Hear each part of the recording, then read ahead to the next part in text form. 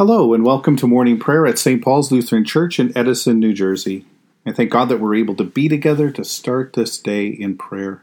Today is Thursday, and this is the 22nd week after Pentecost. This week we continue reading in the book of 1 Samuel. Now we begin our time of prayer in silence.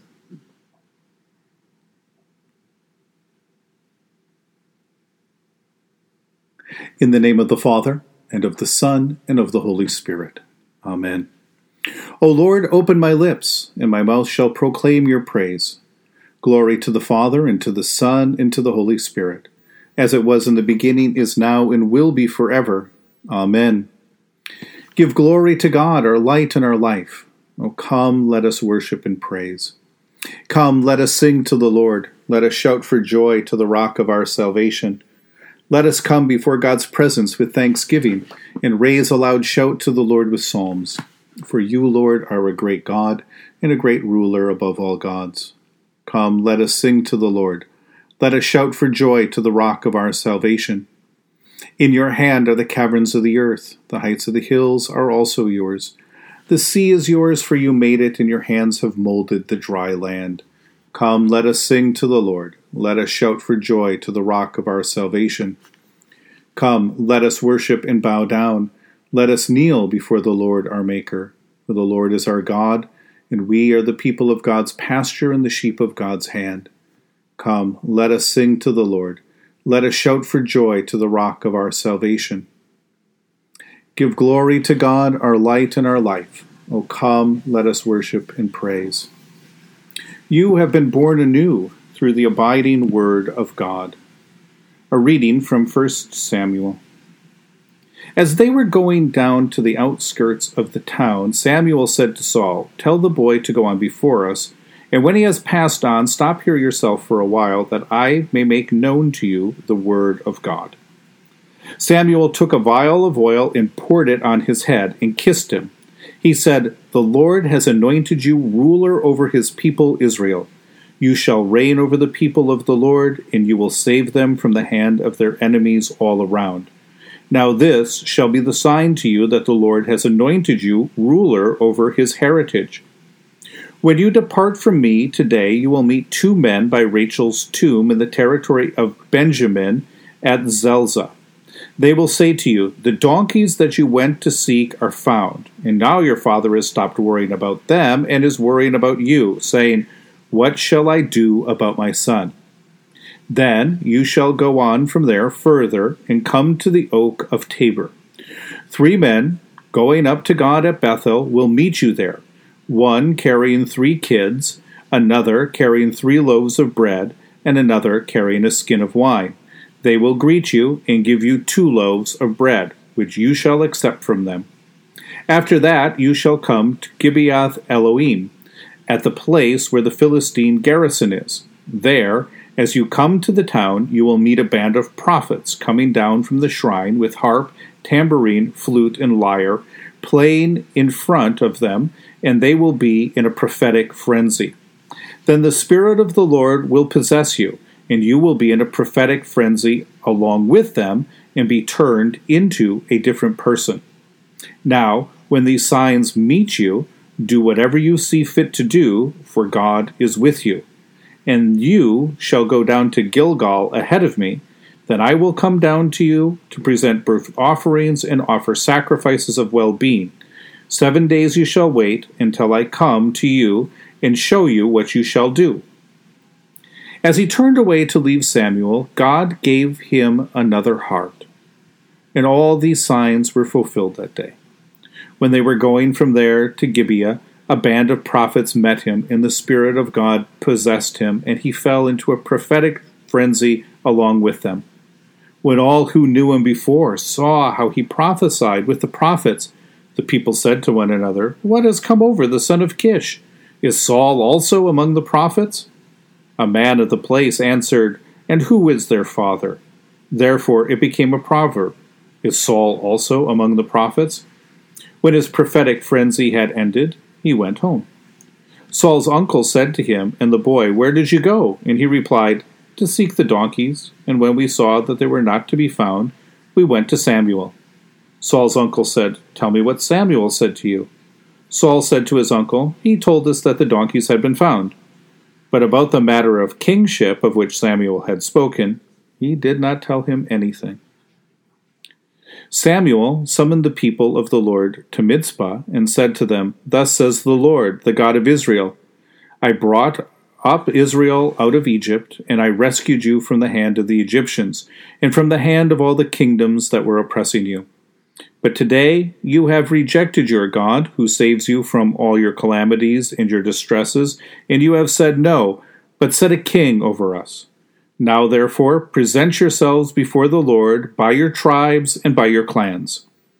Then Samuel brought all the tribes of Israel near, and the tribe of Benjamin was taken by lot. He brought the tribe of Benjamin near by its families, and the family of the Matrites was taken by lot. Finally, he brought the family of the Matrites near man by man, and Saul, the son of Kish, was taken by lot. But when they sought him, he could not be found. So they inquired again of the Lord, "Did the man come here?" And the Lord said, "See, he has hidden himself among the baggage." Then they ran and brought him from there, and when he stood his stand among the people, he was head and shoulders taller than any of them. Samuel said to the people, "Do you see the one whom the Lord has chosen?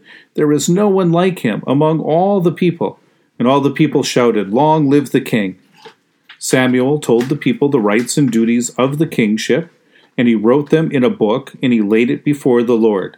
Then Samuel sent all the people back to their homes. Saul also went to his home at Gibeah, and with him went warriors whose hearts God had touched.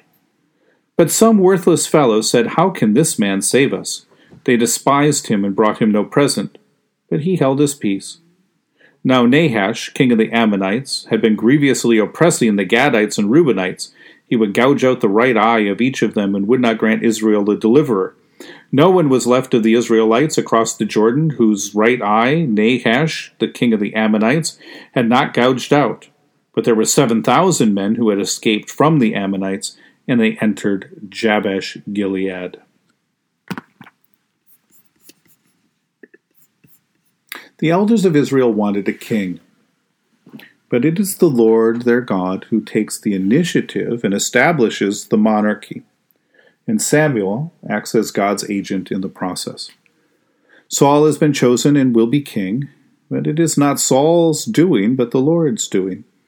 Saul is simply caught up in God's move to rescue God's people and to make all things new. Saul is anointed king, and the Lord gives him a new heart, makes him a new person, and in the presence of the prophets, Saul is filled with the Holy Spirit and becomes a new man, and the people can hardly believe what has happened to him. And I wonder if along the way Saul can believe it either. Yet when Saul returns home to his family, he does not tell them what has happened, and the whole nation is yet to understand what God is actually doing. And on the day of its presentation and selection before all the tribes and clans of Israel, Saul is actually dragged out from among the baggage and presented as king. There are certain times when it feels as if we are being caught up into things beyond our control, things that are driving us to places we don't want to go. This time in which we are now living feels like that kind of time. We move from one event to the next before we can really understand or unpack what's going on, and it seems like we're being led in places that we would have never wanted to go and still maybe are not fully comfortable going. Feels like the whole world is coming apart and that everything is out of place. Like Saul, the handsome rich farm boy, is among the prophets, swept away in the Spirit in this new thing that God is doing. What we see here is that in broken, dislocated, chaotic, and even unfaithful times, God is still at work among God's people. God is still at work within this world. And God moves to give a new heart, a new spirit, and to show God's love and faithfulness, even through the establishment of new structures. The establishment of a monarchy in Israel may be just the latest form of Israel's grumbling against the Lord, but nevertheless, God answers their prayer and is still with them and active among God's people. And it is God who establishes this kingdom. We may be living through a time of turmoil and transition, but it is God who is the one who is leading us and guiding us in ways that we have yet to fully comprehend. So what are we to do? What God calls us to do at all times: to be obedient to His word, to put our trust in God, and to keep open eyes and hearts to see where the Spirit is moving and when the Spirit is doing something new or even out of place. It seems the cutting edge of the work of the Holy Spirit in our lives is most often experienced as a time of disorientation and disruption. But what is amazing is the wonderfully faithful way that God can put the world back together again, where God can bring life out of death. In the long run, that is where God is leading us, to a world that is renewed and redeemed according to God's will and purpose, to lives that are made new, to hearts that are made new, to spirits that are filled with God's grace. We've seen this even in our baptism. And even a glimpse or a taste of what God has planned will seem strange and maybe even out of place to us. But in the end, this presence of God that takes control of our life and moves us forward becomes the source of our praise for God, who has done great things for us and who has made all things new through Christ our Lord. In the tender compassion of our God, the dawn from on high shall break upon us. Blessed are you, Lord, the God of Israel. You have come to your people and set them free. You have raised up for us a mighty Savior, born of the house of your servant David. In the tender compassion of our God, the dawn from on high shall break upon us. Through your holy prophets, you promised of old to save us from our enemies, from the hands of all who hate us, to show mercy to our forebears, and to remember your holy covenant. This was the oath you swore to our father Abraham, to set us free from the hands of our enemies, free to worship you without fear, holy and righteous before you all the days of our life. In the tender compassion of our God, the dawn from on high shall break upon us. And you, child, shall be called the prophet of the Most High, for you will go before the Lord to prepare the way, to give God's people knowledge of salvation by the forgiveness of their sins. In the tender compassion of our God, the dawn from on high shall break upon us, to shine on those who dwell in darkness and the shadow of death, and to guide our way into the way of peace. In the tender compassion of our God, the dawn from on high shall break upon us. The Lord be with you. Let us pray. Mighty God of mercy, we thank you for the resurrection dawn, bringing the glory of our risen Lord who makes every day new. Especially we thank you for the sustaining goodness of your creation, for the new creation in Christ, and for all gifts of healing and forgiveness, for the communion of faith in your church, for the gifts of relationship with others. For what else are we thankful? Merciful God of might, renew this weary world, heal the hurts of all of your children, and bring about your peace for all in Christ Jesus, the living Lord. Especially we pray for the Church of Jesus Christ in every land, and especially for this congregation that you have gathered in your name. For those who govern the nations of the world, and for the people in countries that are ravaged by strife and warfare, and for all who are working to bring about peace and international harmony, that their efforts bear fruit.